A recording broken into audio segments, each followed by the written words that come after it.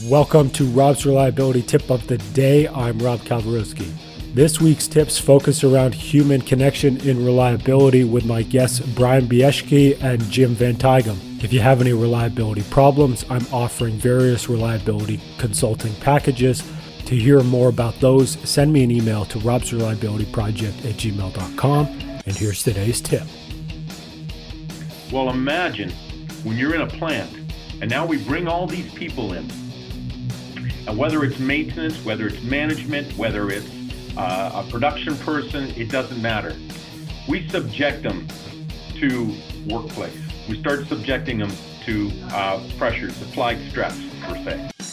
We know their capabilities are higher than applied stress, but what do? We throw them into positions and we don't give them proper training. And I'm telling you, you're all gonna probably have a lot of a list as long as mine of all these things that happen.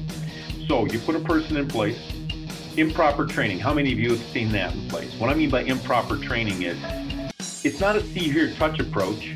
It's, nah, there's, I done it. Hey, this is how you put the widget in. I need you to do goodbye, see ya. No mentorship.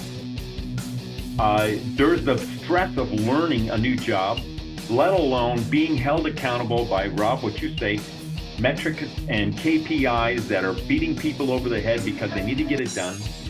You have the stresses of constant equipment issues for maintenance. I'm a brand new guy and all of a sudden I'm sent out to do a breakdown, diagnose a breakdown. And what's the first question that's asked before you even get to the site?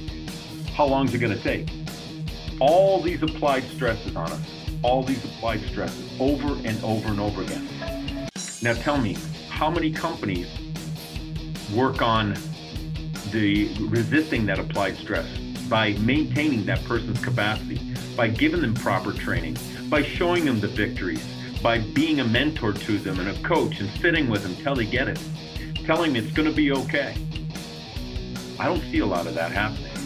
And so when a person's capability or capacity gets to a point where it matches the applied stress, what do you think happens?